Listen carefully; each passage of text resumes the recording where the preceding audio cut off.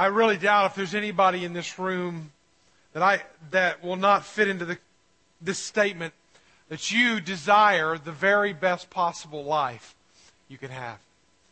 I mean, if that does not describe you, then please let's talk, because there's something going on inside of your head that we need to talk about that's not healthy. I think there's just something innate inside of us that we desire a good life. We desire a good family, a good job, a good marriage. We desire a good life. And sometimes, though, I'm afraid we might be near it or around it and miss it. We might be living in it, but not tapping into it. That would be probably one of the greatest fears. Maybe the first greatest fear is that you would actually be pursuing the good life, leaning your ladder against a wall, climbing that ladder, going through all the motions of getting to the top of that ladder, knowing good well at the top of that ladder is the good life, only to get to the top of the ladder and realize that you've got your ladder leaning against the wrong wall. That would be a life's disappointment. That you would go through the motions and go through all the energy and spend all the time and effort to find yourself leaning against the wrong wall.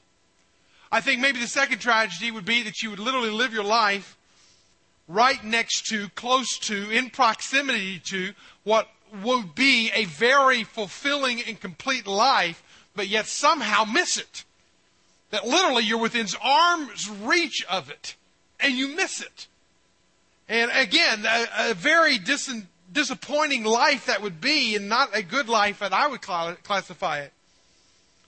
Charles Handy, in his book, The Hungry Spirit, he calls the age in which we live this age of unreason. And it's unreason because in the midst of all the advancements that we have, yet there are indicators in our society. This is a Harvard professor who has declared that this day is a day of unreason, because in the midst of all of our accomplishments, somehow some of the qualities of life that make for a good life are deteriorating. Whenever you look at this, you find that 42% of those working adults feel used up by the end of the day. 69% would like to live a more relaxed life. Life is full of stress and sound and fury and can't get their arms around it. Parents spend 40% less time with their children than they did 30 years ago.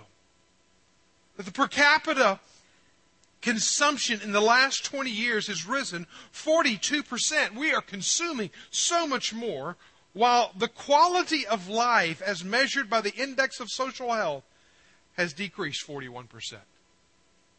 Now, what an ironic statistic to find such a turning that we would literally consume more, 42%, but yet in the midst of our consumption, 41%, we've decreased in the quality of our life. Got our ladders against the wrong wall? Very possible. Only 22% of young people today think that they will achieve the good life, compared to 41% 20 years ago. What is it about all of this sound and fury and development and advancement of our culture and our day and our age? It is truly a day of unreason, that it doesn't make sense that we are pursuing the good life, and yet in all of our consumption and all of our development and all of this, do we really have what would be classified as a good life? When you put it into some mathematical equation, it may look something like this: advancement plus development plus greater wealth plus speed. But yet you take out rest, you take out reflection, you take out family. What do we have? I think we have less of a good life. And yet we have all of this going on around us. And so I would hope that in this study through the book of Ephesians, that will take us at least 18 messages to get through, of understanding maybe a little bit more in depth doctrinally and in depth practically what it means to live and know the good life. And that we can define it, understand it, and charge ahead and grab a hold of it. That we would not be disappointed, disillusioned in the end. We started last week part 1 of a part 2 message that I want to conclude today. And if you were here with us last week, then you were here for the very first part of Ephesians chapter 1. And I can't relive that message, obviously, today, but I do want to just point out some of the context in which we're dealing with. As Paul writes to the believers in Ephesus, he's writing to them and immediately jumps into worship.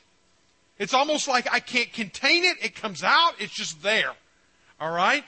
And he talks about blessing God, and in this doxology of blessing to God, he tells why he blesses God. And he tells us why in verse 3, because he said, "Blessed be the God, the Father of our Lord Jesus Christ, who has blessed us in Christ." Who has blessed us in the Lord, who has blessed us in Christ with every spiritual blessing. The word blessing, blessing, blessing all throughout. And that this blessing towards God is because he has been blessed by God. And that in the key parenthetical statement that I want us to zero in on is, what does it mean to be blessed by God? Because I think if we tap into that, then we've tapped into what it means to understand and maybe possibly begin that journey of the good life.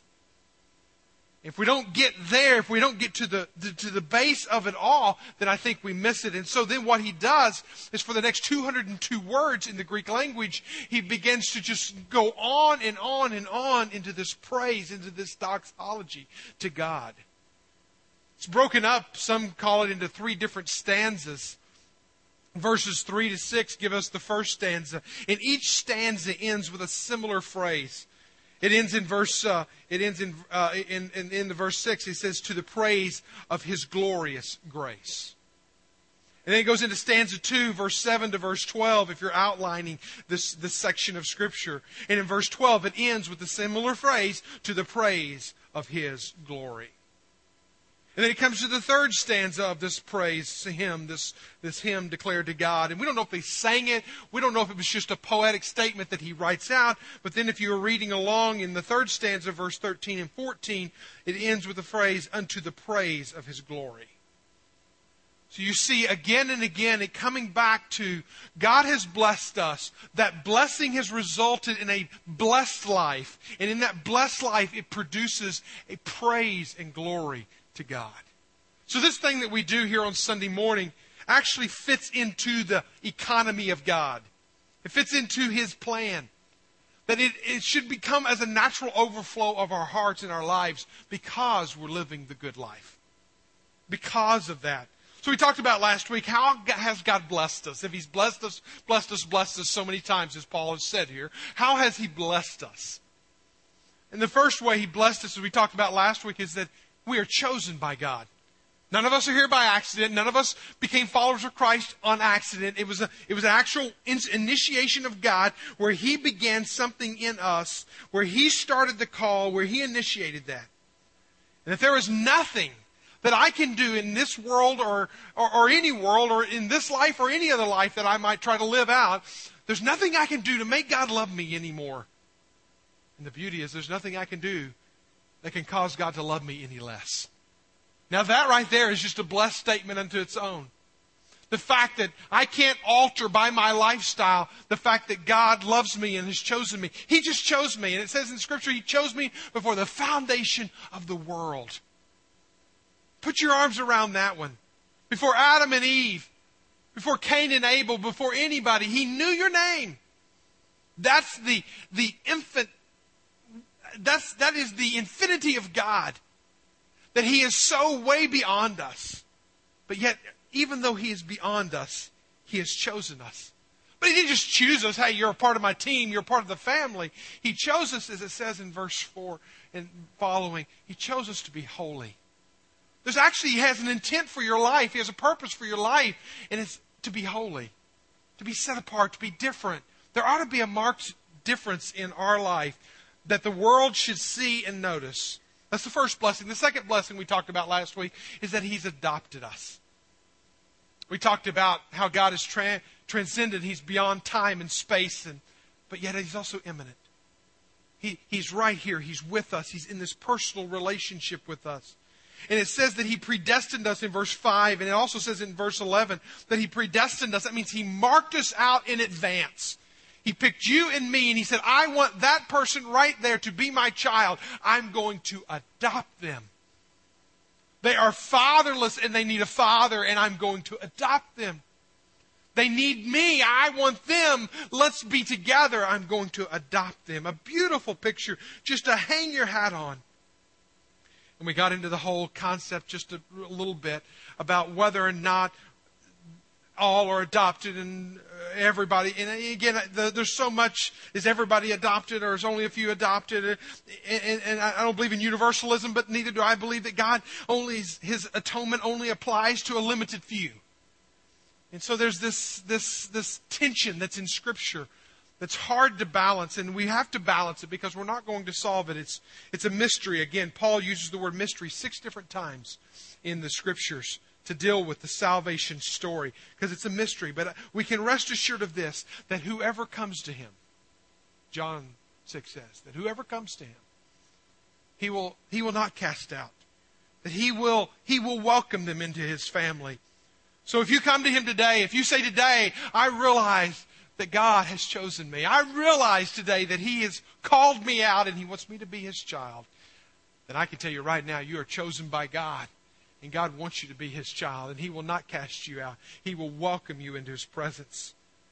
And I like when John was speaking about the imminent return of Christ. And this is a beautiful picture again. In John chapter 14, he records the words of Christ, and he says, I will not leave you as orphans. I will come to you. I will come to you. Again, are you blessed? Is your life blessed? Is it full? Is it good? Man, I tell you what, if you know that the God of all the universe has chosen through time and gone through space and come down to planet Earth, and He has chosen you, and you, and you, and you to be His adopted child, and you can walk out of here and just let that roll off your back like water off a duck's back, all I can say is God have mercy on that person.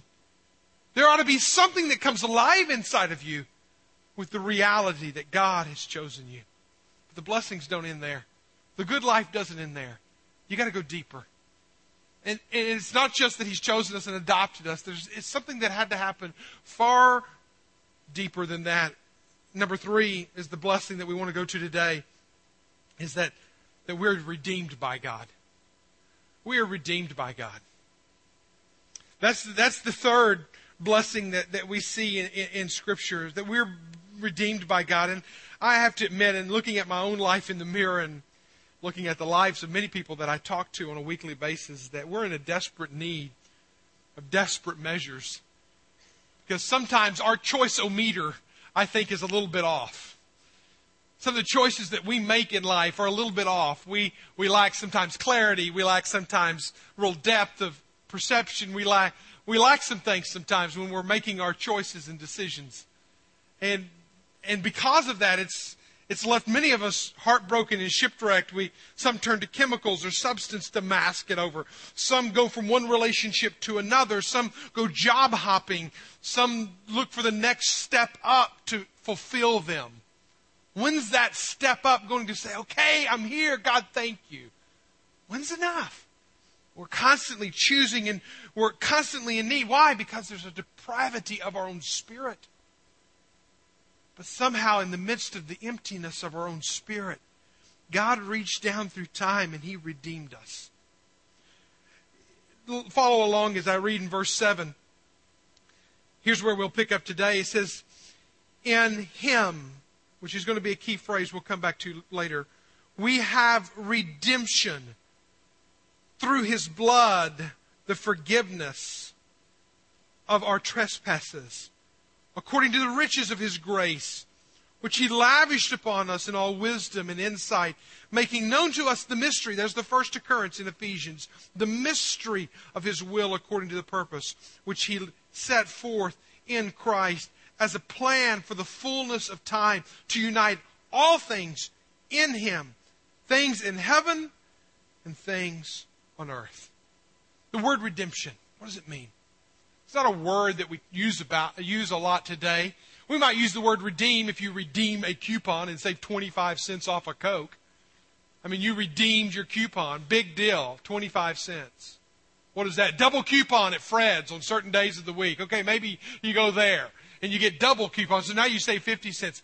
The word redemption is along those lines. But whenever you use it and you understand it in the light of Roman times, in the light of first century times, when there were 6 million slaves. 6 million slaves. And what Paul does in his teaching, in his writings, he uses the metaphor of redemption. And it wasn't redeeming a 25-cent coupon for Coca-Cola. It was more like redeeming, buying a person out of slavery, out of oppression. It was redeeming that individual from the slavery of the life that he is in. And the slavery that he is in, according to what Paul is saying here, is the slavery to sin. The slavery to act on sin and think like sin and to make stupid decisions in life and to be bound by sin and to be destined for the punishment of sin. And that all of the nuances and all of the ways you can think about the effects of sin in our life, we need to understand. I know that this isn't pop psychology and self-esteem building, but we need to embrace the reality that I am a sinner and you are a sinner. We are all in the same sinking ship. But the beauty of the story is it doesn't end there. Until we come to that point, we can't understand the redemption of Christ. But what He does is He redeems us from that slavery. He rescues us from that slavery. You were redeemed, and jot this down in your notes, you were redeemed to be forgiven. See, all of those choice-o-meter stupid decisions that we make in life actually are offense against God. And so we can't take them lightly. Those offenses against God cause a separation between us and God, and we become a slave to the sin, slave to the attitudes and actions and substance and any other number of things that you can think of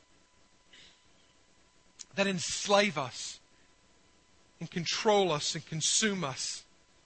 But when He forgave us, when He set us free, He freed us from the penalty and the mastery of sin. No longer are we mastered by it. We can be free. But now there are 3 components in this thing that you can't miss. If you want to understand redemption, that one word, how does it happen? He uses 3 key words. I circled them in my Bible. Blood. He says right there, verse 7, he said redemption through blood. The forgiveness of our trespasses. The second word I underscored or circled was forgiveness. And then it says to the trespasses according to the riches of His grace. The third word was grace. When you start breaking those down, you see that blood is the payment for our sin. Forgiveness is the result of the payment for our sin.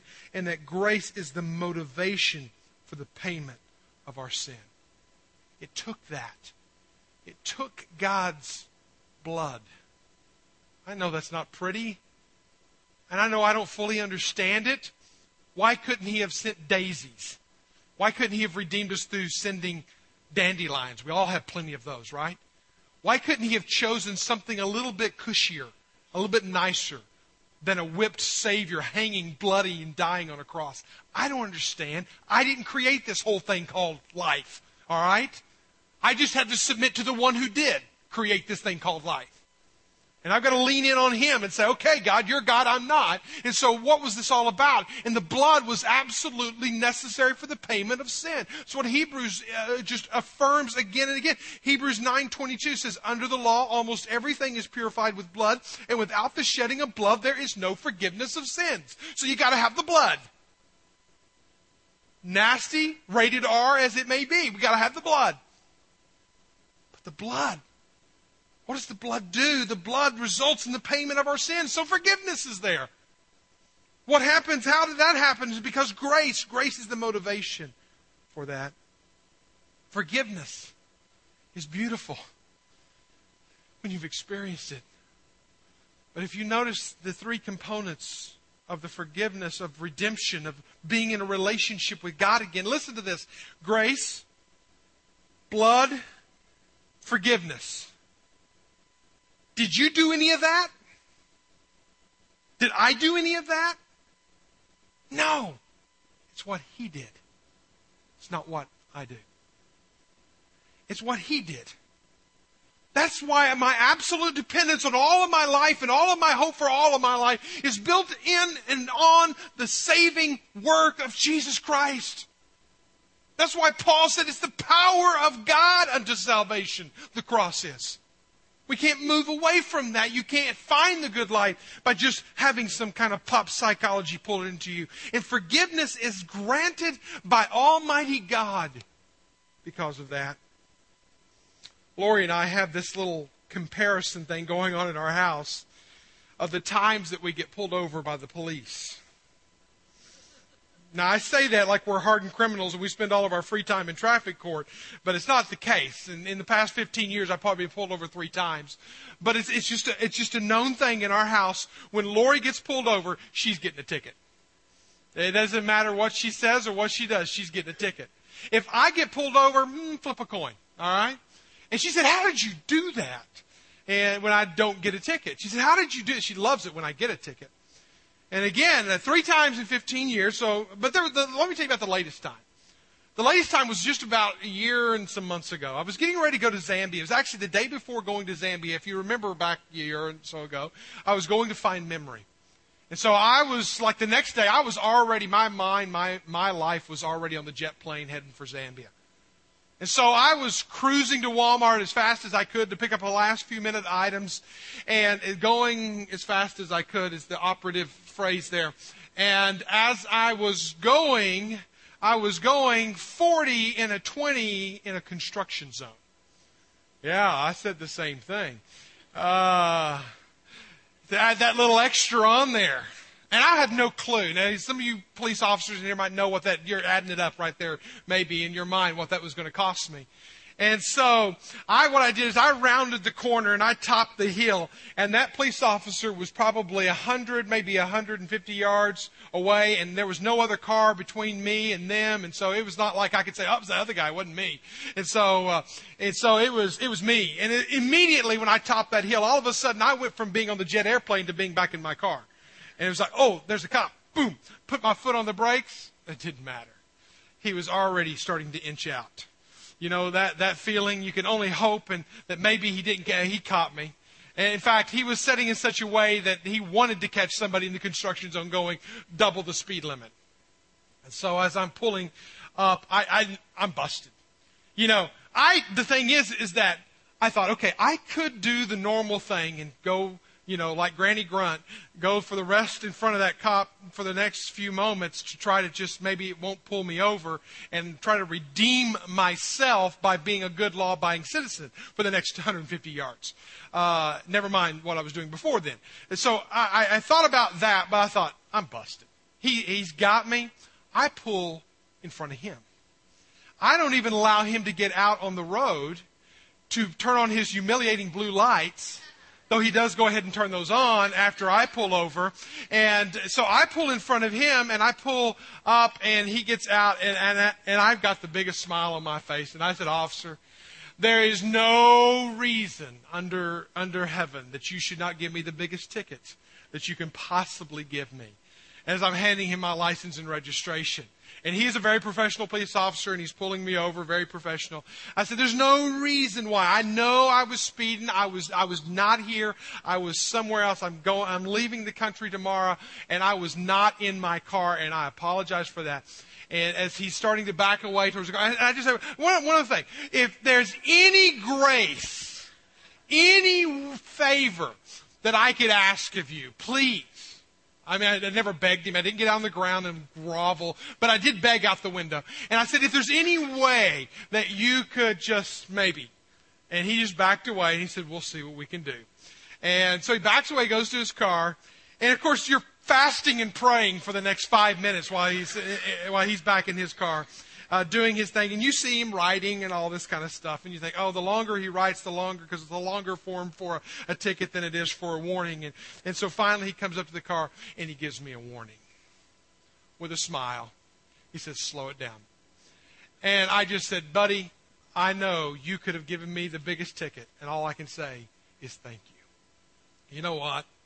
Every single one of us needs to top a corner at some point in our life. And we need to come face to face with God before it's too late. And we need to come face to face and pull ourselves over to the side of the road. And we need to say, I'm guilty. No more pop psychology. No more feel-good thinking. I'm guilty, God. And if there's any mercy and grace in your throne room for me, would you make it available? That's the beauty of a good life, is when you wake up one day and you realize that you were chosen, that you were adopted, and you were redeemed. And it was absolutely nothing that you did. It was everything that He did. Verse 7 and 8 say it like this: His grace, which He lavished on us. He poured it out. And I don't care how deep and dark your sin life has been or is to this moment.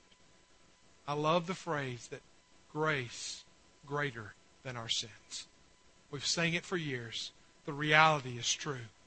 That where sin abounds, the Bible says grace does abound even more. All right, let's move on. The way we move on to this blessed life, this good life, number 4, is that we have an inheritance from God. We have an inheritance from God, and we need to understand that. None of us, maybe in this room, would consider ourselves wealthy. Maybe you don't even consider yourself wealthy at all. But you have been chosen, adopted, and redeemed into the family of the God who creates everything and has made everything. And then you read verses like the riches of God in Philippians chapter 4, verse 19. We need to understand that this is available to us, and my God will supply every need of yours according to His riches in glory. Now, I thank God it's not according to my riches.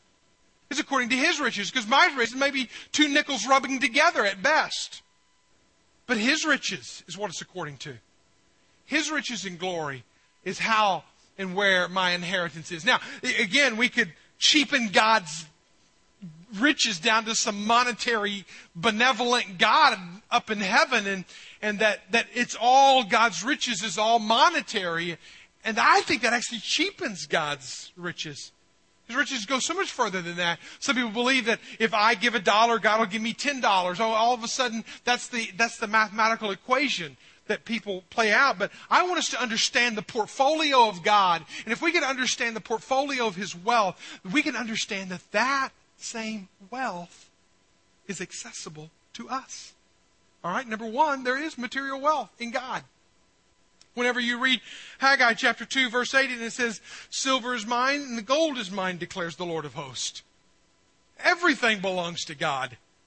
Every nickel that you own, every piece of valued material property that you are paying for or you own.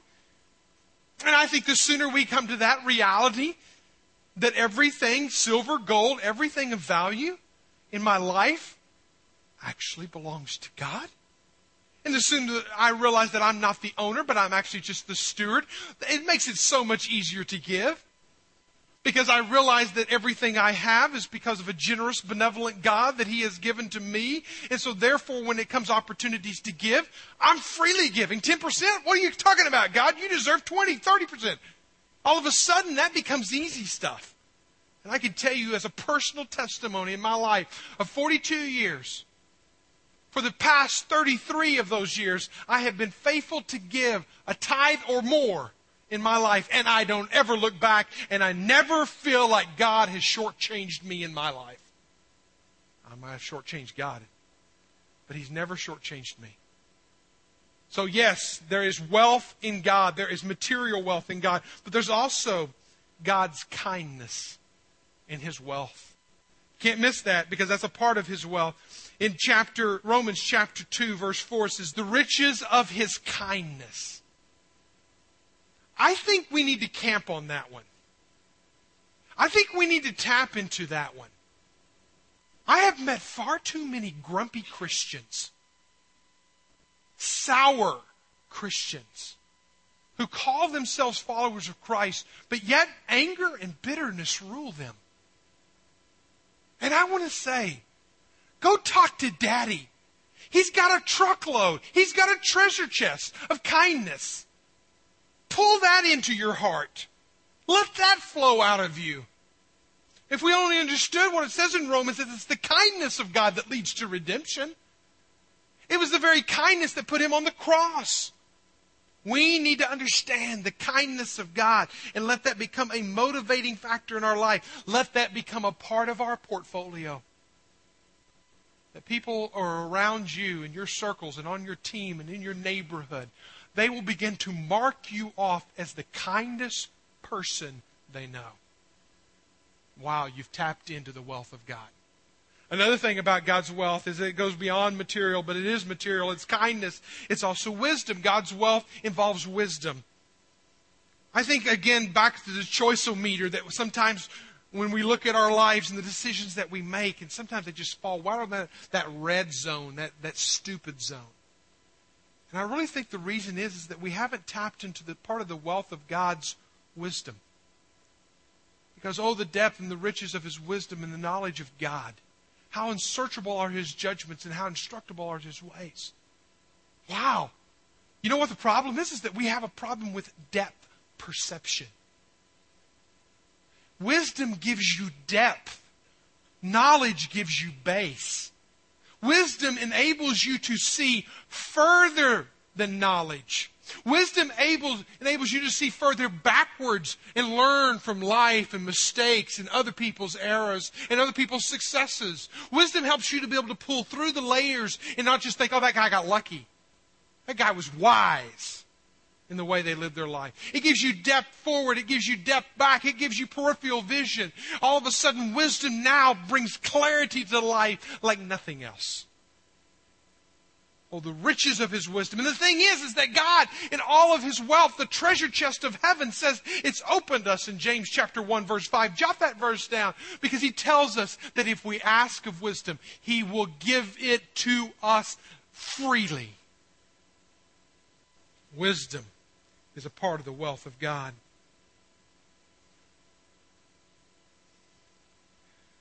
But there's another thing about God's wealth that we cannot miss.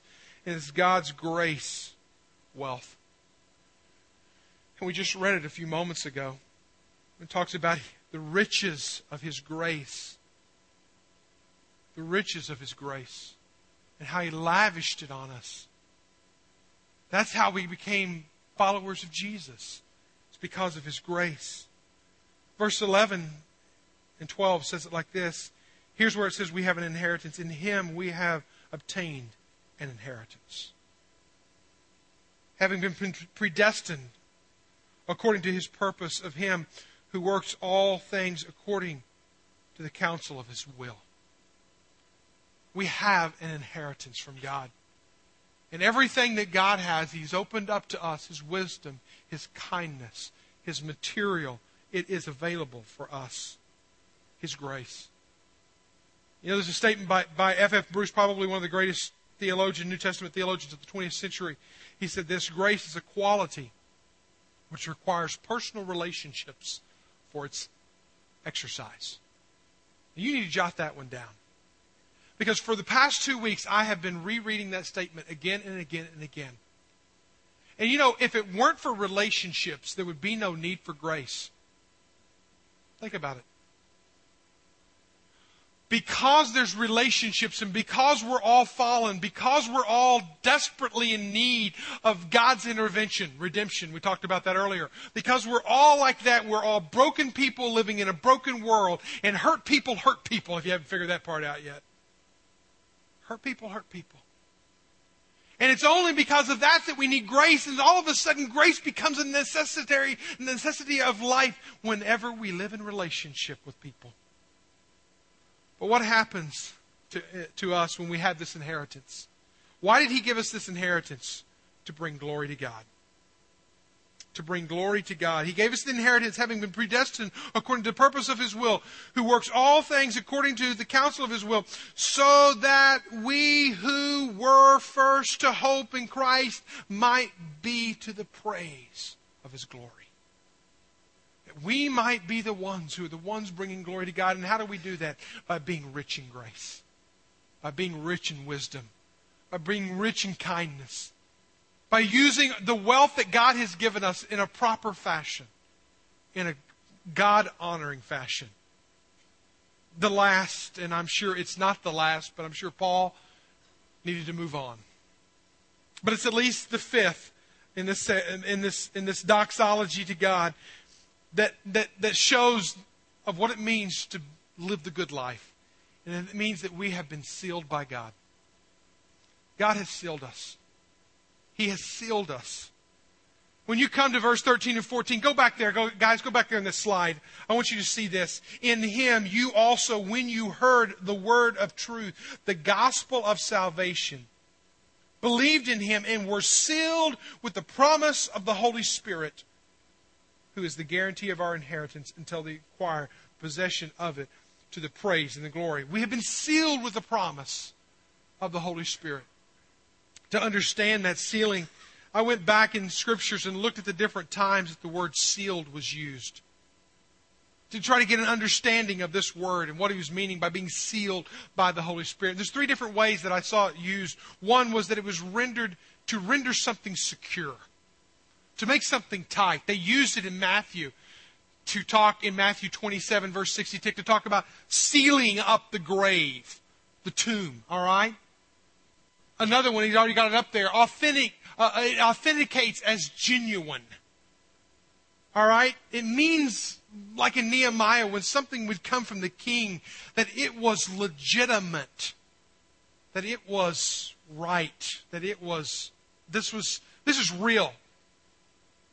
The last use that I found was that it denotes ownership. In Revelation chapter 7, verse 3, it uses that metaphor. To render secure, to authenticate as genuine, to denote ownership. Now think about this for just a moment. Here's your life. Remember we talked about it last week? What would I re-gift my life towards? What would I want it to be? So here's your life.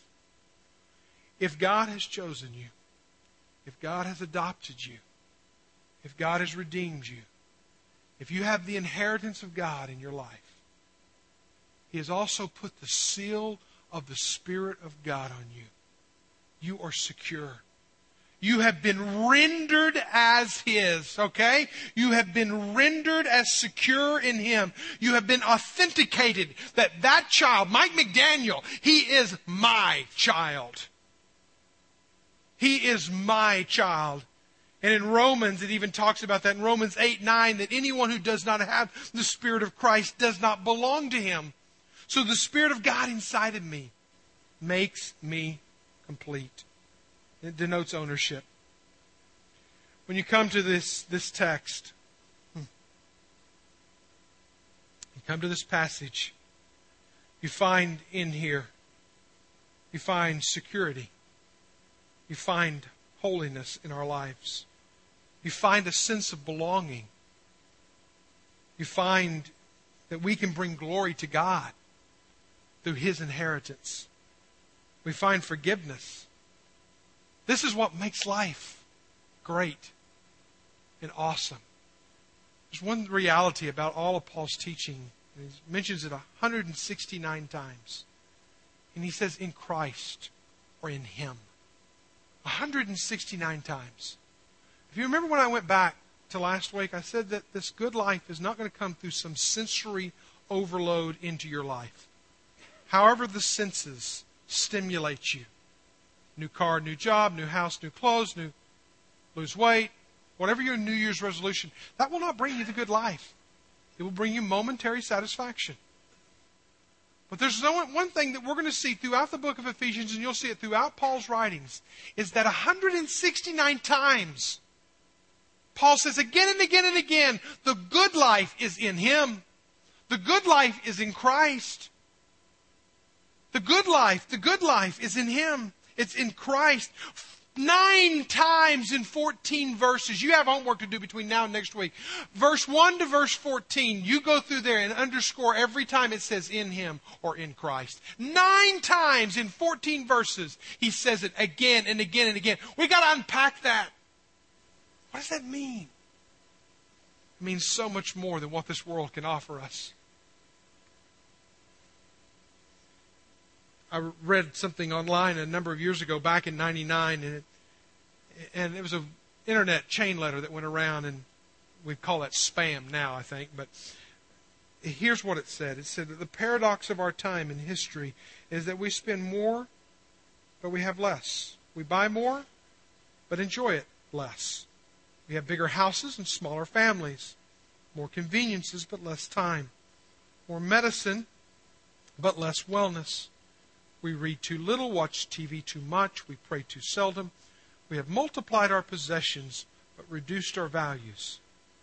These are our times. These are the times of tall men and short characters, steep prophets and shallow relationships.